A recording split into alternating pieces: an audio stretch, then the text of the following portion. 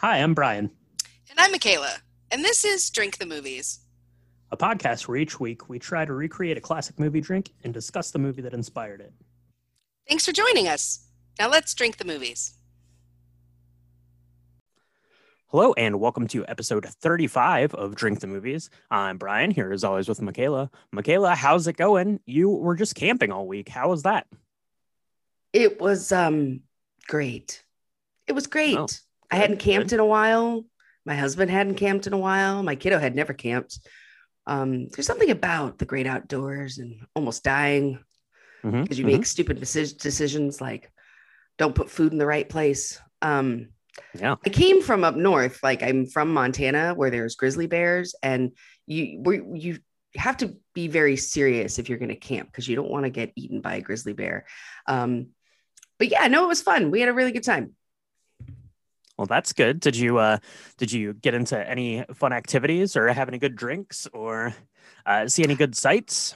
I did have an amazing drink that I want to talk about. It's actually super easy. It consists of two things: marshmallows and Bailey's Irish Cream. Okay. And what you do is you roast a marshmallow over a campfire.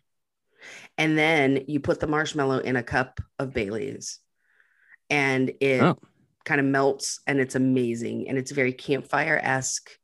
And I totally recommend it to anybody that has a cooler with them when they're camping because it's a rite of passage. If you've not done that, Brian, I highly suggest it. It's amazing. Okay, that sounds pretty good. Like a little campside hot chocolate. That sounds pretty good. I'm into that. I might have to give that a try. Well, you were camping, so what did I have to do? My parents were here visiting, so we rewatched WandaVision. So that was really fun, going back and seeing that again. They had never watched that one, so that was good. My mom was very interested in the sets, because they go through the different time periods. So all of the houses are, made to look like the various TV houses through the decades. So she was the most interested in that. But yeah, that was fun getting to go back and rewatch that with them. And, but now I think what we need to do is we need to go make up our own movie. And that way we can rescue some people and get them home safely. Well, I've got some fake Canadian passports. Let's grab ourselves a cocktail and see if we can get them to Switzerland. All right. Well, we will go mix up that cocktail and grab those passports and take a quick break. And we'll be right back to talk about this week's cocktail. So this week we're mixing up a cocktail to calm our nerves when we're trying to make it out of the country of Iran safely. Okay.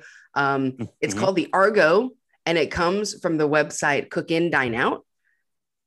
Yeah, that's right. And so this website, it has a cool kind of blog and it talks a little bit about this. So from that, it says that they drew inspiration from the film, right? So there's Canadian whiskey because the people were in the Canadian embassy, has some orange juice to represent Hollywood, California, and then cardamom syrup for to give a nod to the cuisine of Iran. And that's pretty cool. So it's kind of this mashup of flavors that are all pretty bold and unique, but they come together really awesomely, I thought.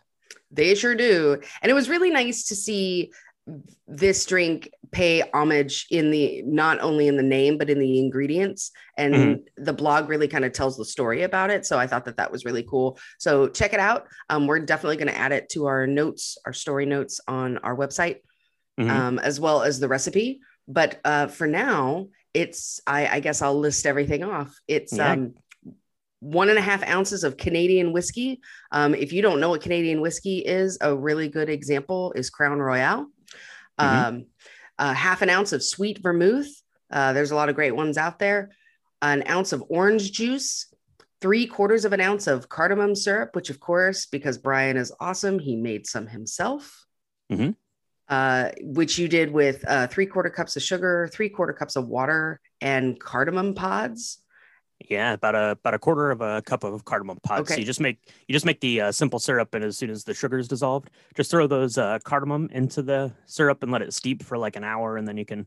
I think I just use like a slotted spoon to kind of fish the pods out, or you could use like a strainer to get them out of there and keep it in the fridge for a while, just like any of your other simple syrups. But it smells amazing when it's going. It sure does. that cardamom's real perfumey.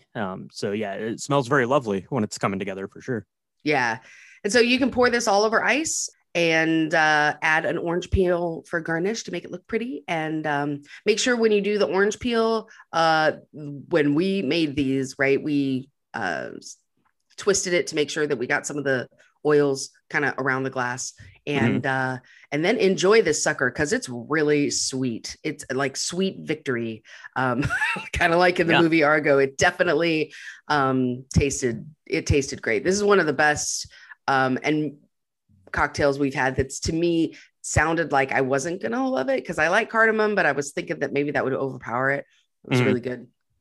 Yeah, no, it was a really nice blend of ingredients with the whiskey and the vermouth and the orange juice, and then it kind of gets topped off with that cardamom syrup, so you get this like pop of fragrance as you're going, and it just comes together really good. So kudos to that blog. This one was excellent, and probably have to make a few more of these as long as the cardamom syrup holds out. So yeah, it's definitely one. And then you can, do what I do and just take the syrups that you make and go find explore other things with it. It's really neat though. I really like this one. So I hope everybody tries it because it is kind of a different flavor, and tell us what you think. Yeah, absolutely. So definitely let us know what you think about this one. And we have ours made. So why don't we take a quick break and we'll be back to talk about this week's film, Argo. Spoiler warning for Argo. If you've not yet seen Argo, press pause, go watch Argo, stop, make yourself a Argo cocktail, come back, and we can chat about it. Yeah, absolutely. Definitely go do all of those things because they're all excellent. So this one came out in 2012. It was directed by a gentleman named Benjamin Affleck, and it stars Ben Affleck, Bryan Cranston, John Goodman, and Alan Arkin. Yeah, Alan Arkin's got a nomination in the Oscars that year. So this one picked up 7 nominations, Michaela. Pretty varied kind of mix of awards it got nominated for, and it ended up bringing 3 of those home. It sure did.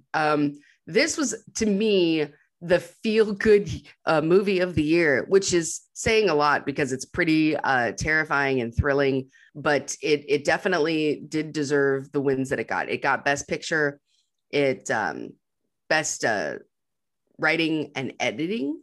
The editing is very similar to me in the storytelling that we loved in The Trial of the Chicago 7, because it really created this great mix of real news footage and real pictures with, what they had to create in order to make the film Argo. It did lose, though, to supporting actor, which was Alan Arkin, and original score, sound mixing, and sound editing. So that's a shame because I thought that all of those things were amazing. But it did win. It did win Best Picture, as it absolutely should have. I remember this year was, in the Oscars, every couple of years you get a little, if you follow the Oscars, every couple of years you get a little drawn down because you're not happy with the choices. This year was one of those where I was resoundingly happy and cried tears of joy when it won. So yeah, and this was kind of one of the odd years. It is actually very reminiscent of this year where there was a lot of really good films and really worthy films. So they all had to kind of, split the pot, so to speak. So Argo won Best Picture that year, but, it beat, Django Unchained, Silver Linings Playbook, Lincoln. So, I mean, there were, just a bunch of really good films out that year, really great acting performances. So, not enough awards to go around, but picked up 3 and definitely worthy of the ones that it got. Alan Arkin is great. So he was worthy of that. And we're going to talk a little bit about him and his character as we dive right into this one. So this one gets started off and it's doing like a little kind of history lesson, starting kind of in the time of the Persian Empire up through kind of modern day, at least, to the, end of the 1970s of Iran, talking about how it's being led and kind of what leads to, these uprisings and protests that, ultimately led to the capture and holding of hostage of the embassy workers there in Iran. And our story picks up on November the 4th, 1979, inside of the U.S. Embassy. And we see one of those protests going on outside. And Michaela mentioned it, a little bit about the editing, and one of the things that we liked in Trial of Chicago 7 here, it's some archival footage, alongside of the real footage. And one of the neat things they do in this one is they actually kind of saturate the film of the current footage to make it kind of mimic the way that the archival footage looked. So you really get kind of this blending of lines as to what's being, filmed in 2012 and what was, being filmed, there at the end of the 1970s. Yeah, I mean, one of the things that I noticed when I rewatched this for the purpose of the podcast was that the Warner Brothers sign and insignia before the movie even begins is the 1979 Warner Brothers logo. It is very different than it is today, but I remember it from my childhood. So watching it this time, I hadn't noticed it the first time I saw it, but I noticed it this time. And you're right. I mean, the saturation of the film showing, especially the beginning where you have the protesters outside. I didn't know if that was archival footage or not. It was so well done. And at the end of the film, they kind of show you pictures that they drew the inspiration from. And it's really amazing how well and true to form they were to really try and tell this story in a very true and real way, which makes me happy. But yeah, this protest looks pretty tough. There's a lot of people screaming a lot of things. They're walled. There's a big gate around the U.S. embassy, and it shows people that are in the embassy trying to get visas. They're Iranian individuals that are trying to get a visa to the United States. So they're not feeling real comfortable. They're a little scared because they can hear the protests. And then people have been calling for help. They've tried to call, the Iranian police. They're not really getting a lot of support. I think they've been in this office for hours, and they kind of make the call to go ahead and start, burning all of their, confidential records and breaking their passport seals and all of that, because they think that, soon they're going to break through these gates and everyone's going to come in and it will be really bad. Yeah, it's definitely a tense situation for sure. They're standing at the window, two of the gentlemen, and they're like, "These windows are bulletproof, right?" And they're like, "Well, I don't know. They've never been tested, so I guess they're going to find out." And yeah, like you said, there are people in there waiting to get visas for entry into the U.S. And the feeling you get from the embassy employees is that if the protesters kind of break through the walls and get inside, they're going to kill all of the Iranians that are trying to get to the United States. They're going to kill all of the embassy workers. It's all going to be bad. So they have kind of like their own military force. I don't know who it was at the time. They don't really say if it's just kind of like their own security people or if it's the Marine Corps. I know that now the embassies are under the protection of like the Marine Corps. So I don't know if that's who they were, if it was just kind of like a another like law enforcement thing of Americans there, but they're kind of, they're getting their riot gear together. I want to say they're not Marines because they're really afraid of, I mean, they don't paint them in the greatest light here, I will say. they're like, don't shoot anyone because we'll be in charge of starting a war. And then they're like, we'll talk, one of them decides to go out to try and talk some sense into this mob of very angry people. And of course, they immediately turn him around, tie him up, threaten him. And he's then, forced to ask them to open the door, and they think that he's going to be killed. And so it doesn't seem to me that they are, that they are Marines. Maybe they were, and it was a really tough situation. Who knows? But yeah, for sure. But he's the kind of the leader of this group is, like you said, he's telling them, don't shoot anyone, because if you do, you're going to start a war. And if we shoot one of them, they're going to come in and kill all of us. So, be careful with what you're doing. And they're kind of just, they're forced basically to, kind of let these angry protesters into the building and, kind of take over, right? Their backs were up against the wall. There wasn't really anywhere to go. But there are 6 of the employees from the embassy who are kind of off in a separate part of the building and are able to, kind of get out on foot on some, kind of a back road out of the back entrance to the embassy and make their escape away from, captivity. Right. Yeah, they do their job, which is to, shred. They try to burn a bunch of stuff. The furnace stops working after a little while, so then they shred everything. And then but these six, they're looking at this. They're able to see that these people have kind of started to break in, and then they're starting to break into the building itself.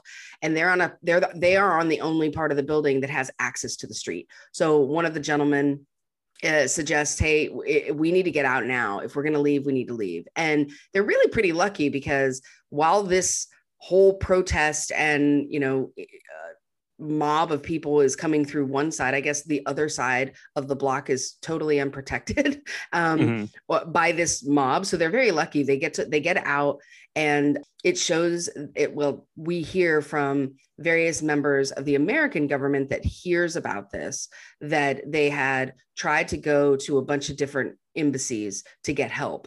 And the Canadian embassy actually took them in, and they were now hiding out inside the ambassador's home, the Canadian ambassador's family home. And there's a bunch of great exchanges where, Bryan Cranston and the gentleman who runs he's the Secretary of Defense. And he's played brilliantly by the guy from Friday Night Lights. Yeah, Kyle Chandler. Is his name. Yeah, he's playing Hamilton Jordan, and they're having kind of this, exchange about what's going on, where these people got to, what the sort of state of affairs are, about this, and that kind of caps off like this very frantic, like first 10 minutes of the film, right? It's very, very tense. You don't really. It's hard to kind of get a good grip on what's happening. So yeah, it kind of goes back to Washington, D.C., and you get sort of a, it takes kind of a slower kind of breakdown as to what actually, these events were. Right. Yeah, they talk about, because this has immediately happened, and we found out that 6 made it out, but there are 60 that were inside the building that were all taken hostage. And so it's within the first day that this has occurred. And so they're having these very fast-paced conversations about what are they going to do, and what do we do about the 6 that are kind of hanging out and hiding. And they make the decision that, they're going to negotiate with, certainly the head of the government. It's Jimmy Carter's president at the time. Is it certainly, we're going to figure this out. They'll be home in a day, and we'll be able to deal with these 6 at another time. Now is not the time to go in and try and rescue these 6. And so you're filled with this idea that, oh yeah, maybe it's going to be fine. And then the very next scene is a kind of a pan shot of the CIA in Virginia. And it shows that it's been 69 days since the hostages were taken hostage, and they're still in their building, which means that the 6 are still hiding out inside the ambassador to Canada's home. So over 2 months later, we're kind of picking the story back up. So we get our first look at Ben Affleck here in his role. He's playing the CIA agent Tony Mendez.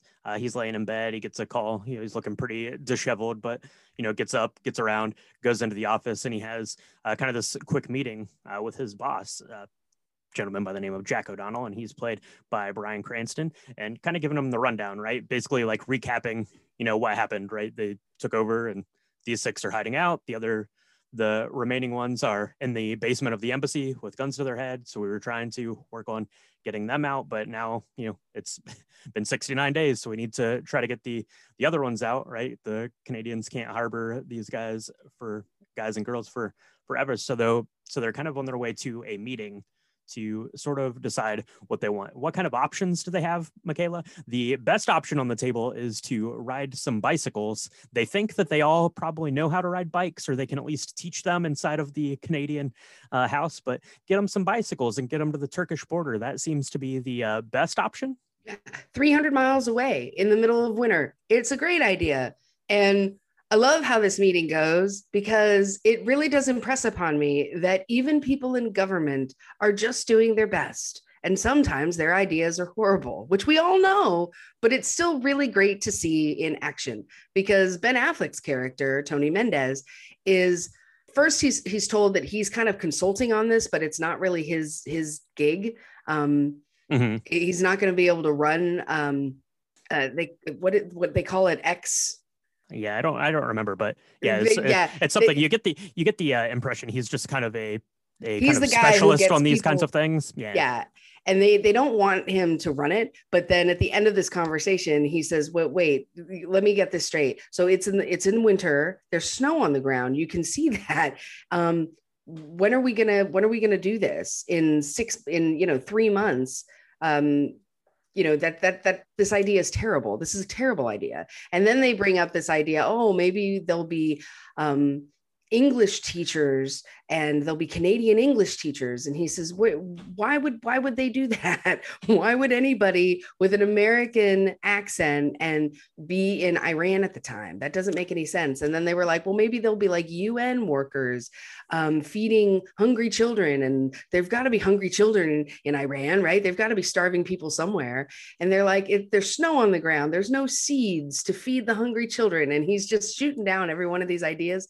And then at the end, he's like, look, nobody wants me to come in here, but you don't want to handle this yourself. This is not something you guys want to do. You want to hand it to me and I will figure it out.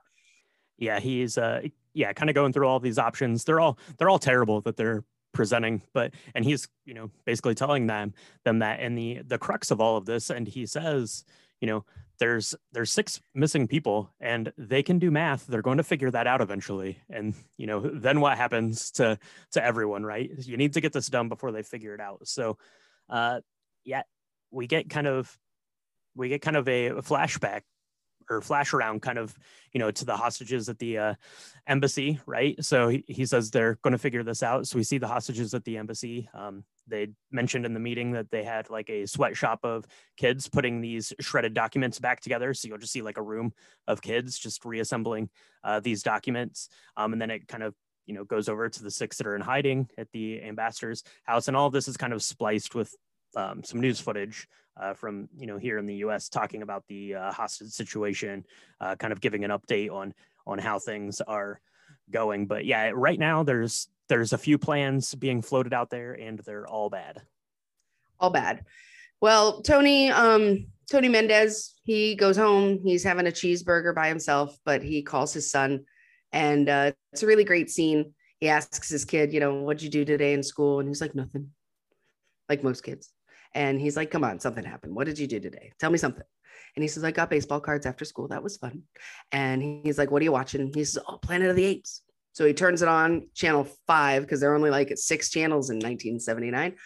And they're kind of watching TV together, going over their day, even though he is obviously separated from the mom and kind of trying to talk to his son. It's a really cool scene. And it is during this moment, though, where he's watching this film and he's talking to his son that he gets the idea to maybe have a different angle to bring these people home. And that is that he will make them a Canadian film crew that have been trying to do to scout filming locations, one of which being in Iran, in Tehran. And if he can go in and he can convince them, get them their stories, have them show up at the airport and get them, out and extradited to Switzerland, that might work. Yeah. So that's kind of the plan that he wants to put together. And kind of, we get these scenes kind of with Tony putting this plan together, and it kind of just keeps flashing back to check in on these 6 stranded survivors there, the other hostages, and kind of, the Iranian government or military, putting these pieces together. So, obviously tensions are running high kind of in this Canadian ambassador's house.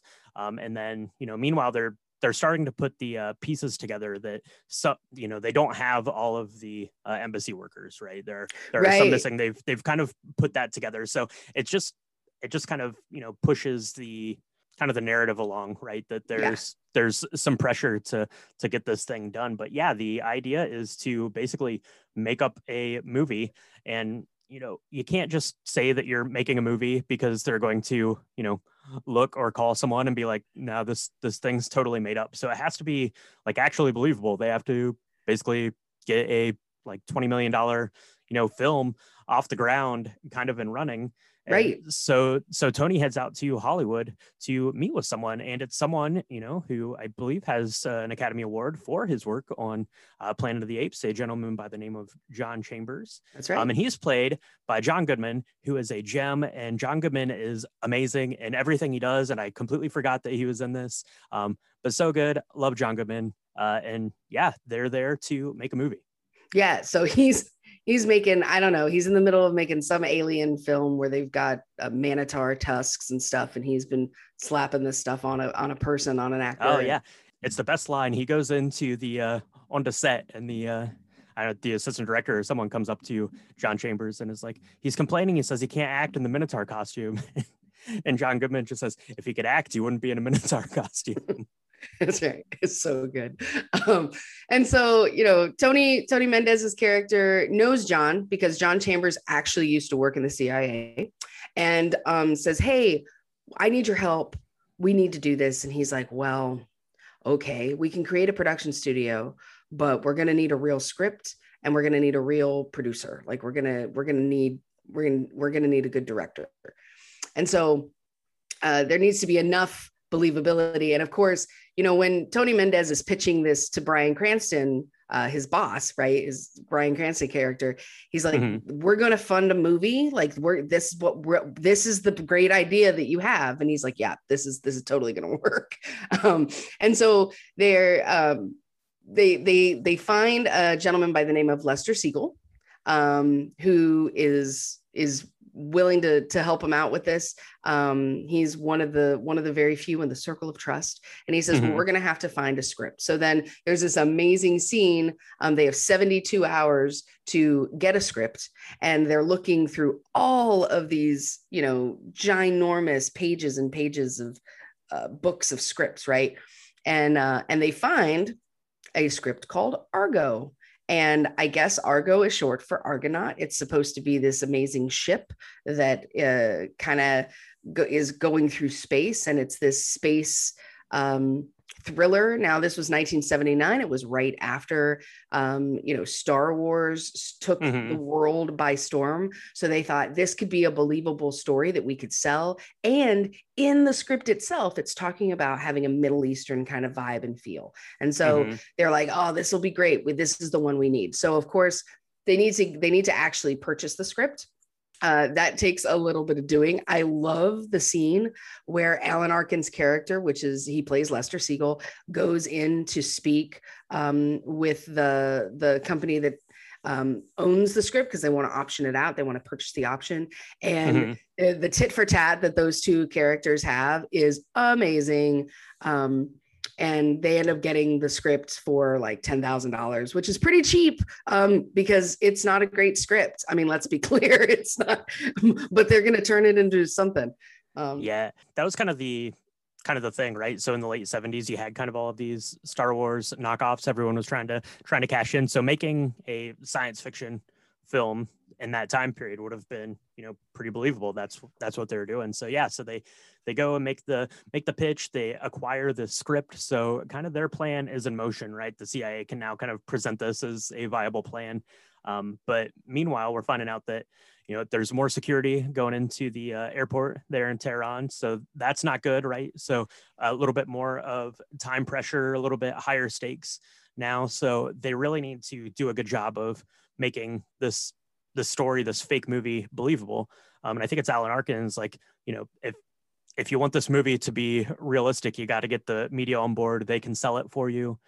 We don't have to do that.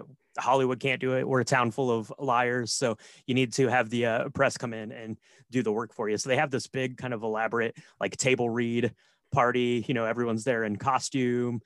There's, champagne and wine. All these Hollywood executives are there and the press is there. But yeah, it kind of sells this movie, I guess, is something that's happening. So it starts, getting some buzz in the, Hollywood Reporter and the newspapers and all of those kinds of things. Yeah. Yeah, so they've got this great article now. They've got storyboards of how they're going to execute this film. They've got the studio. It's Studio 6 Productions, I think is what they called it. So they've got business cards. They've got posters. They're all ready to go. In the meantime, the Shah, which is the former leader of Iran, he'd been extradited to the United States. And so one of the demands that these hostage holders have made is that they need to extradite the Shah back to Iran so that he could be tried and killed. Certainly. So the problem is that the Shah was a person who had a lot of friends and family who are also trying to get out of Tehran. And so they keep cracking down on the security, right? And they don't, it's a very tough time. So they don't really hold trials. They just kind of string you up and kill you. If you're even suspected of being an American, or if they tell a story of someone that they executed on the spot because they found that they had American names in their diary, like in just on them. So it's getting really bad. And the poor 6 folks that are in this house, they're trying to keep it together. And it's 2 married couples and then 2 other gentlemen. And they are kind of lamenting kind of how they got to this place. And one couple in particular is like, I should never have, my wife told me 3 months ago, before things started getting really bad, that she wanted to leave. Why didn't I leave? And, now we're it's very, very likely that we're all going to end up dead. And it's really scary. So it's definitely kind of, as things are heating up on one side of the world to try and bring them back, things are heating up in the middle of Tehran because, they're running out of time. They're really getting concerned. And interspersed with this are the scenes from the little sweatshop that they keep talking about, where there are actually kids that are piecing together these, shredded documents. Yeah. And this is absolutely true. I mean, this happened. So it took months and months and months for them to do this, but they pieced together every document that they had to try and figure out, because I guess somebody in the embassy was not smart enough to think that maybe we don't need a list and pictures of every person that works here, just in case. I don't know. Yeah, exactly. So yeah, tensions are getting high for sure, but the plan seems like it's, kind of ready to go. So they've made their pitch. They've kind of signed off on it, at least for right now. So Tony is on his way. He's flying over to Turkey and then on to Iran from there. And Tony's having a little exchange with his boss, Jack O'Donnell. And he says, I wonder if I should take a book for prison. And, Bryan Cranston, he's like, they're going to kill you before they send you to prison. And so, don't worry about prison. You'll be dead before you get there. Yeah. Don't worry about that. So, but yeah, he's on his way. So he gets to Istanbul. So he gets some pretty cool shots of the Blue Mosque and the Hagia Sophia. Really cool there in Istanbul. And he's there. He's meeting kind of an informant, I guess, kind of thing. And he's giving Tony kind of the rundown on how things are going at the airport, right? He's like, these are the documents that you get when you get in there. They're going to take this one. They'll keep this one so they can check it when you're leaving. Kind of gives them, sort of the, like I said, kind of the rundown on the way that things are going. But, Tony still has to get into Iran. You can't just go there at this time. I don't think you can just go there now, even today. So he's on his way. He goes into the Iran embassy in Istanbul there to get his visa for his travel. Has a little exchange. He's pretty clever about it, because they want to know, obviously, why didn't you go to the embassy in Canada if you're supposedly Canadian and get this? And he's like, I wish I could have, but look, my boss just sent over a message that I need to go here and look at this. Do this location scouting. So that's where we're at. And he gets his stamp to gain entry into Iran. So the plan is in motion.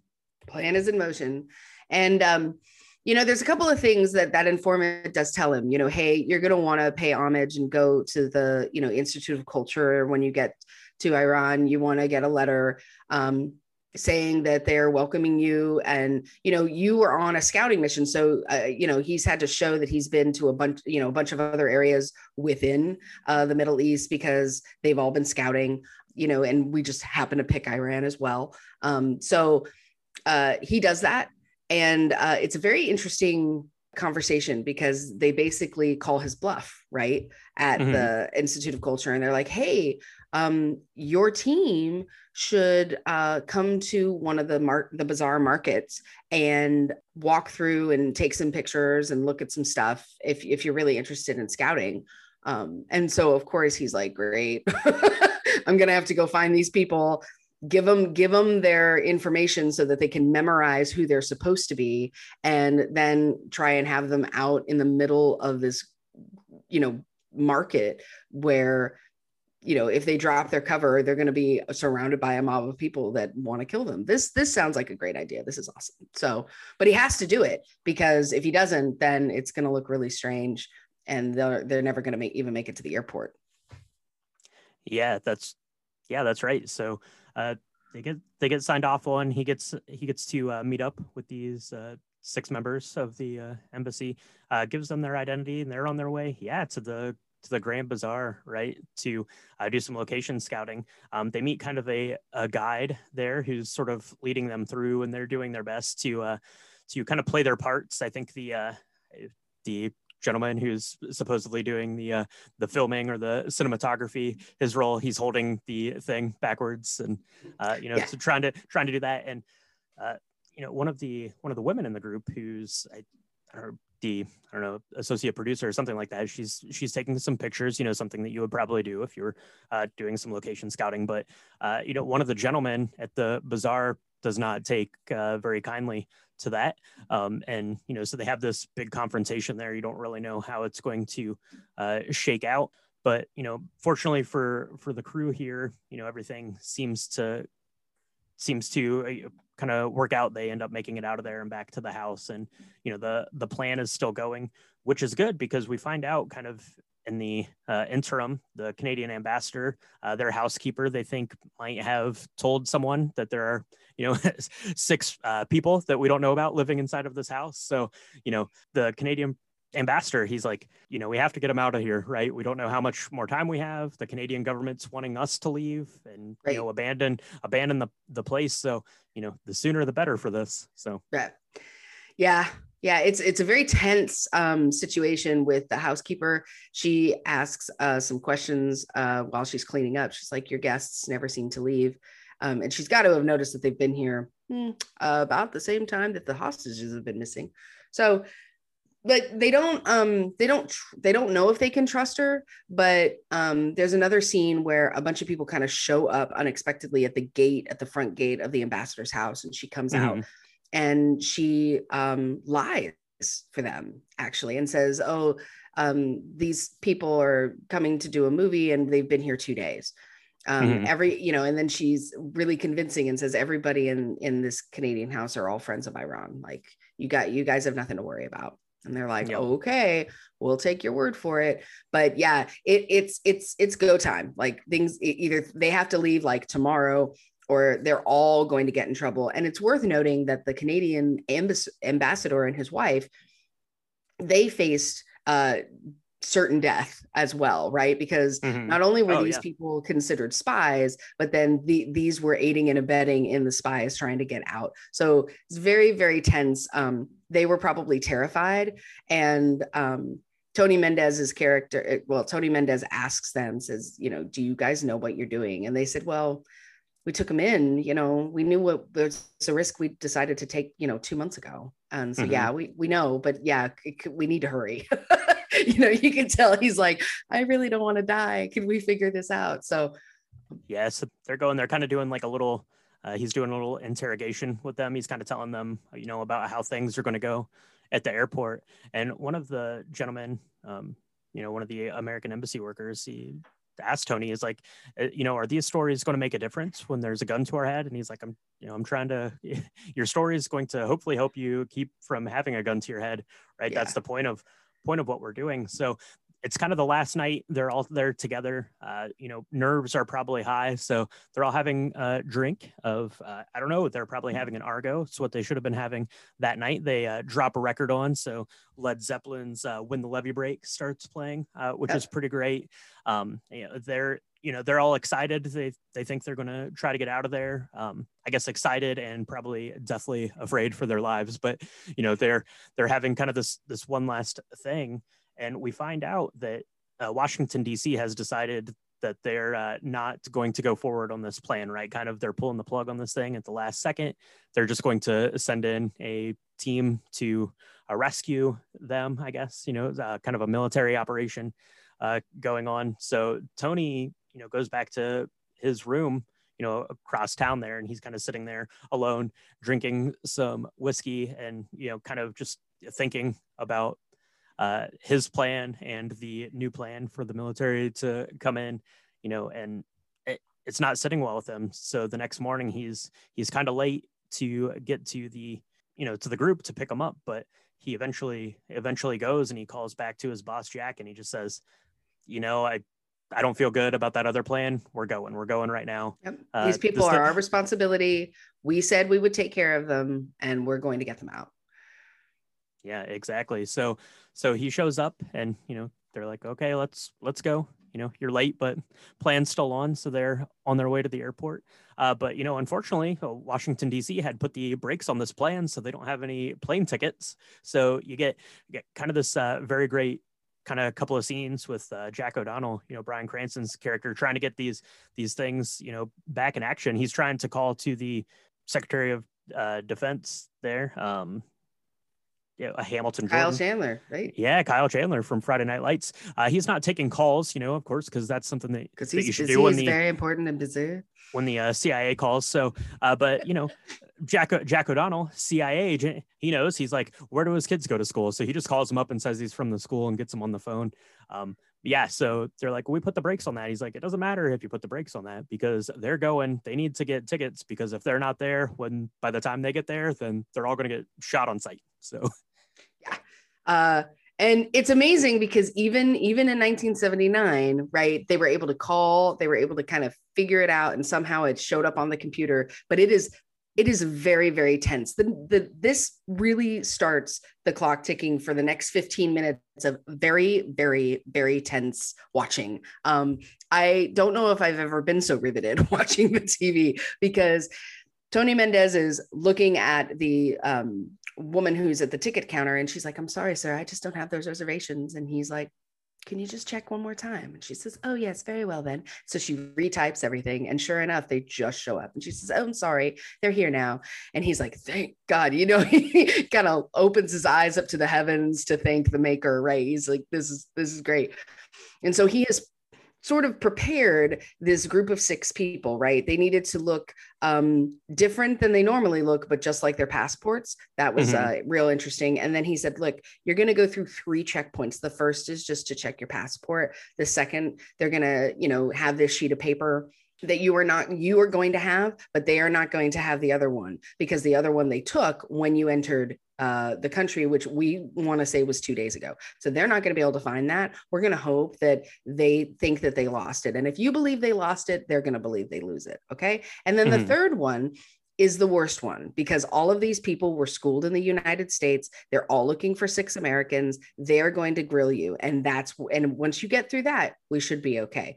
But that's kind of the lay of the land that he gives these folks from the day before. So when he hands them, their files where they have to learn everything about these new people and pretend to be them for the sake of this trip. So they get through the first checkpoint after this, but it's a little scary. And then they get to the second checkpoint, and it's another riveting moment where they can't find the sheet. And so they go into some back room and check some things out, and they ask him, what are you guys doing here? And the gentleman who is supposed to be the director, he's trying to tell the story, and he says like, oh yeah, I don't know what happened with all of ours. And you think there it's going to be the end, but they end up going back into this back room and making a couple calls, and then deciding, okay, I guess it's fine. And so they get to go through to the third checkpoint. Yeah, so they get to the third kind of and final checkpoint, and it's kind of neat when they go back, when you see like that scene where they're doing like Ben Affleck's character, Tony's kind of going through this interrogation. He's like, where were you born? Where do you live? What is your father's name? Where did you go to school? All of these things, all of this, kind of deep dive on information. But they get to this third checkpoint, and that's where things, really start to amp up, right? So this checkpoint's kind of run by this military group from Iran. And like you said, they're all, educated in Europe and America. They kind of know the things that they're looking for. And, even if they have the, kind of slightest hint that something's out of place, then that's it. And they are going through and they actually get detained. They're not going to be able to get on to the plane. They're kind of shuffled off into this separate room and they're going through. The gentleman, is yelling at them in Farsi, but luckily one of the embassy workers can speak Farsi. So, Scoot he's McNairy. able. Yeah, so he's able to communicate with them and, pulls out the storyboards and, really does a good job of selling this thing. And, had it not been for him, this thing probably would have fallen apart because at least the way it's portrayed in the film, you didn't get the indication that Tony really had any more wild cards up his sleeve, right? It was just gonna kind of be up to them. So they do kind of start to buy the story and are going to check it out. And that's where we flash back to California and get a little bit more tension. That's right. Because since they shut this down like the day before, they call John Chambers, which is played by John Goodman, and say, yep, we're not doing this. Go ahead and shut this fake studio down. And so John Goodman or John Chambers and Lester, they decide to go for a sandwich or a cup of coffee or something. So they leave their office, even though they're supposed to be waiting there to answer the phone if anybody calls to try and verify that Studio 6 is real, that the movie is real, that any of this is real. So they're on their way back. They have to walk through a studio shot. And so they are detained by one of the assistant producers saying, you can't come through here because we're shooting a fight scene. And so they're sitting there. And then, of course, the fight scene doesn't go right. So they have to reshoot it and they're retaking it. And the gentlemen, for whatever reason, they're in a hurry to get back. So they're like, yeah, I guess we're in the movie. Call my agent. Finally, Alan Arkin's characters had enough, right? So they get in and they can hear the phone ringing because the gentleman who's kind of in charge of detaining these 7 individuals has been calling and the phone has been ringing and ringing. And so he's about to hang up the phone and further detain these folks when John Chambers quickly answers and says, Studio 6. And they said, yes, I'd like to speak with Bob Baker, or I guess it's Tony Mendez's cover, Mr. Higgins. And he I'd like to speak to him. And he says, oh, sorry, he's out shooting. He's on location doing a scout search. Can I help you? And then he just hangs up because he buys it. He buys the story. That guy just hangs up. So yeah, so you have kind of this stress of them getting back to answer this ringing phone. You get the stress of them in the airport, and you also have another layer of stress because it seems that, kind of in the sweatshop, they've pieced enough of these faces back together and they're running them, up there into, go break into the Canadian embassy to try to find, these people. And when they get there, everything's gone. All of the telex machines and all of the documents are burnt and broken and things. So they know that they're out of there. They're on their way to the airport. So it's kind of a real race against the clock, right? To get these 6 people plus Tony onto the plane, into the air before, the military gets to the airport and grounds the plane. So it's kind of this, it's this race against the clock. They get out onto the plane, they take their seats, and the plane starts to take off. You just see like this, armored truck and a couple of police cars pull out onto the runway, and they're, in hot pursuit. But, the plane takes off and just clears the gate and is up in the air. And at first they give a little cheer back at the CIA. And I think it's, Bryan Cranston's character, Jack O'Donnell. He says, no, just wait. And then you'll see they're, kind of in the plane for a little bit, and they finally come over and make the announcement that they can start serving alcohol because they're out of the Iran airspace. So that's official. They're out of the country now. And that's kind of when the celebration starts and the sighs of relief start happening. Yeah, it's very stressful, this part of the film, because you're you don't know. And this is 1979. A lot has happened. And so as an American watching this, I'm like, oh God, did they shoot the plane down? What did they do? Oh my gosh. And, they really, that really happened where they got very, very close to being detained as they were leaving. And so just the sheer amount of nerves, I would have been crying in my seat as soon as I got on the plane. So I would have totally never made it out of there alive. So it's very great. They start pouring champagne, all the couples are hugging. And then that one gentleman that we talked about that ended up kind of saving the day.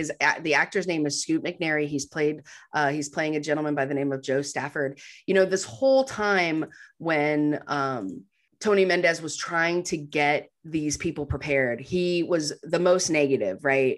And he was the one who said, I should have gotten my wife out. I've put her in this predicament. I'm never going to make that mistake again. He was the kind of the negative Nancy of this whole thing. He was like, this is never going to work. You guys are going to get us killed. This is a horrible idea. And then he totally comes through when he's like talking about the storyboard and he's telling what happens. And, he's trying to explain, because he's the only one that can speak Farsi. He's trying to explain, that this actually is a really respectful film, because of course they have a problem with the poster because they've got a half naked chick on it. And so he's like, no, it's a family film, and there's a father and a son, and they flying through it's so great. And he ends up walking up to Tony, because this was back when planes were not tiny, I guess, and you could do this. And he shakes Tony's hand and says, thank you, because, Tony never gave up on them, right? He ended up defying orders in order to get them out. And then the excitement on this plane is great. And it filters, right? There's different scenes where you've got the Hollywood crew. So John Chambers and Lester are really excited as well. They're super thrilled that it worked. They're like, it totally worked. And everybody in Virginia in the CIA is really excited. There's just a lot. It's a very, very enriching feeling. It's wonderful.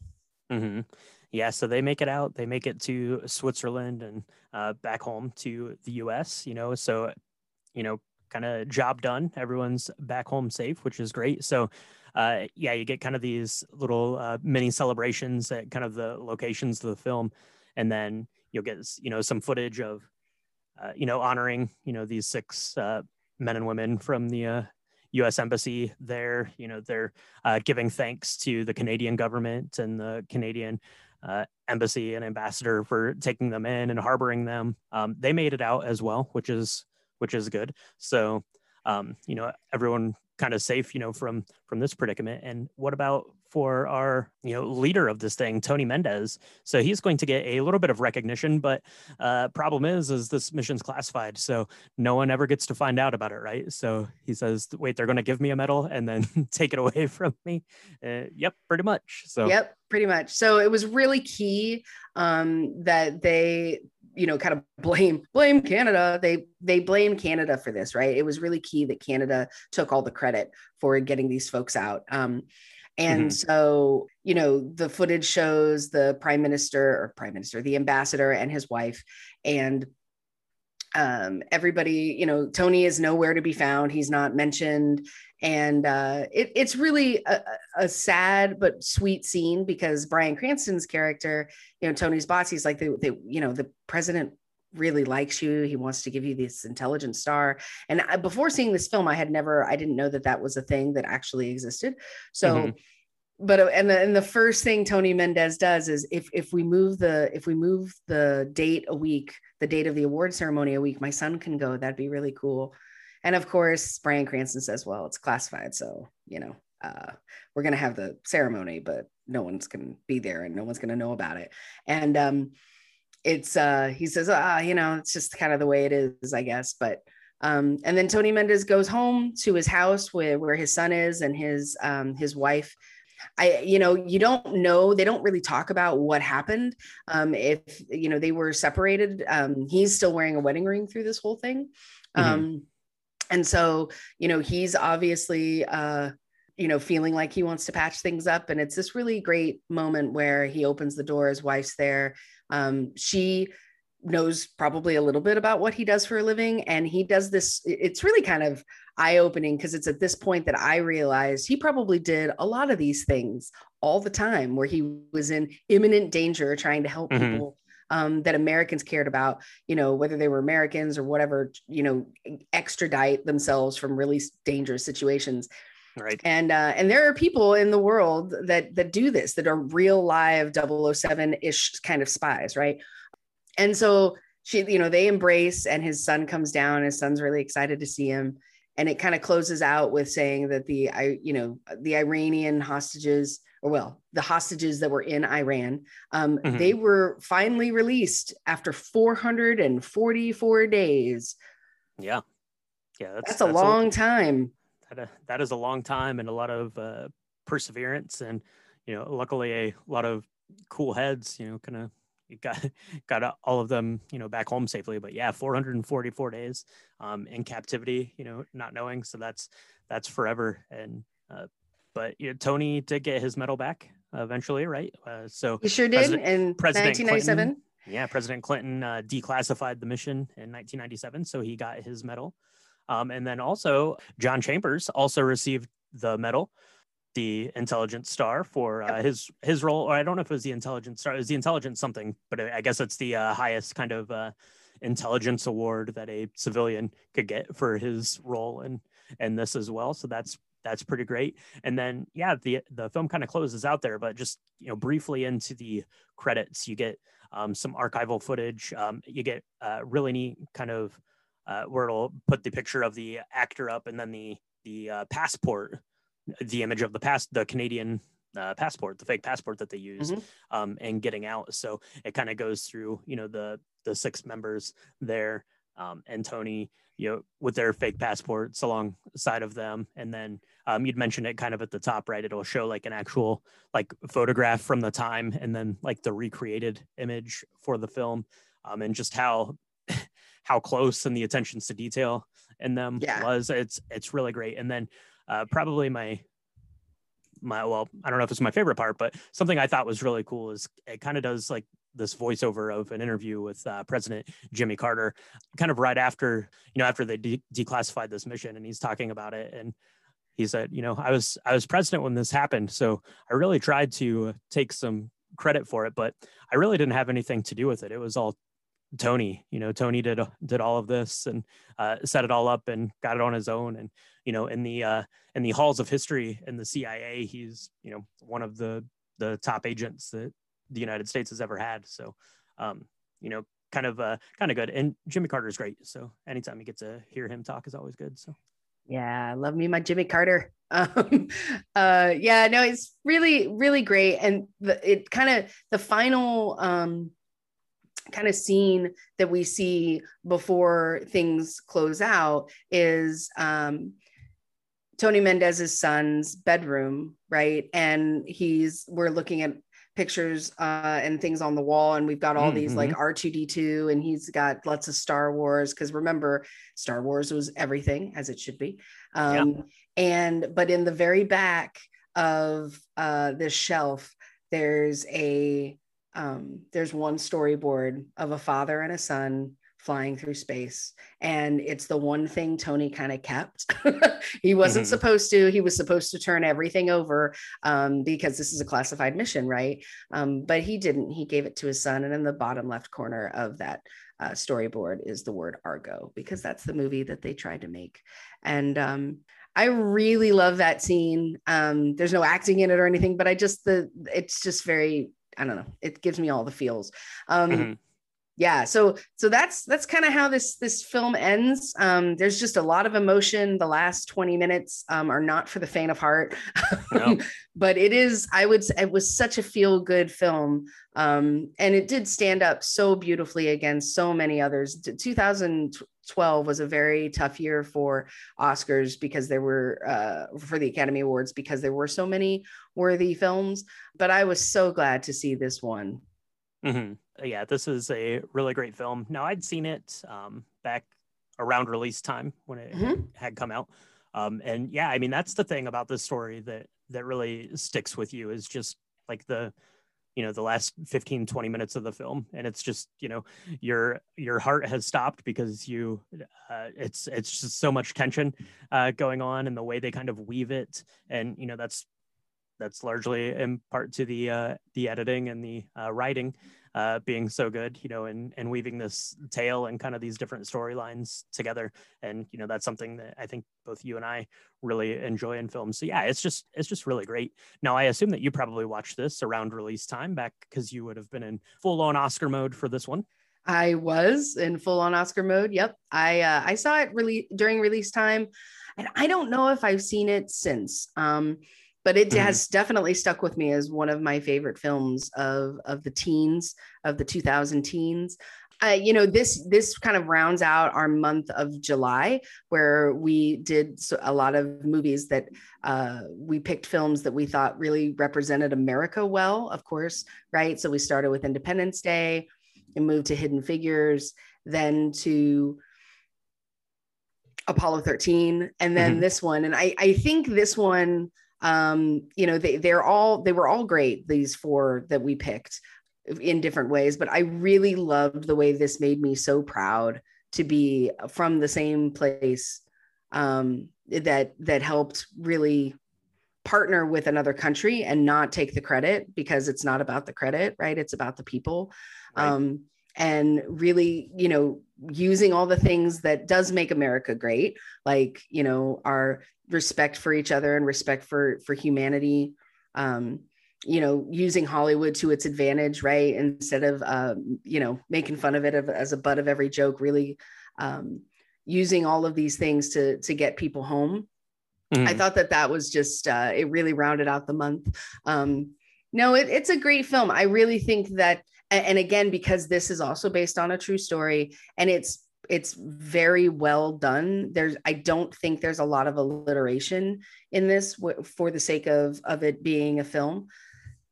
Because when you look at interviews of, or you read the book, because this is based on a book, they really were, they cut it very close.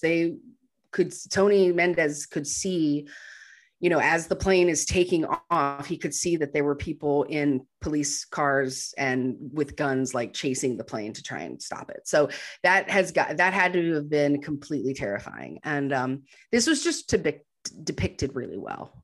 It's a great film. And so if you've seen Argo, please tell us how you like it. Have an Argo cocktail while you watch it. If you've not seen it, tell us how you like that.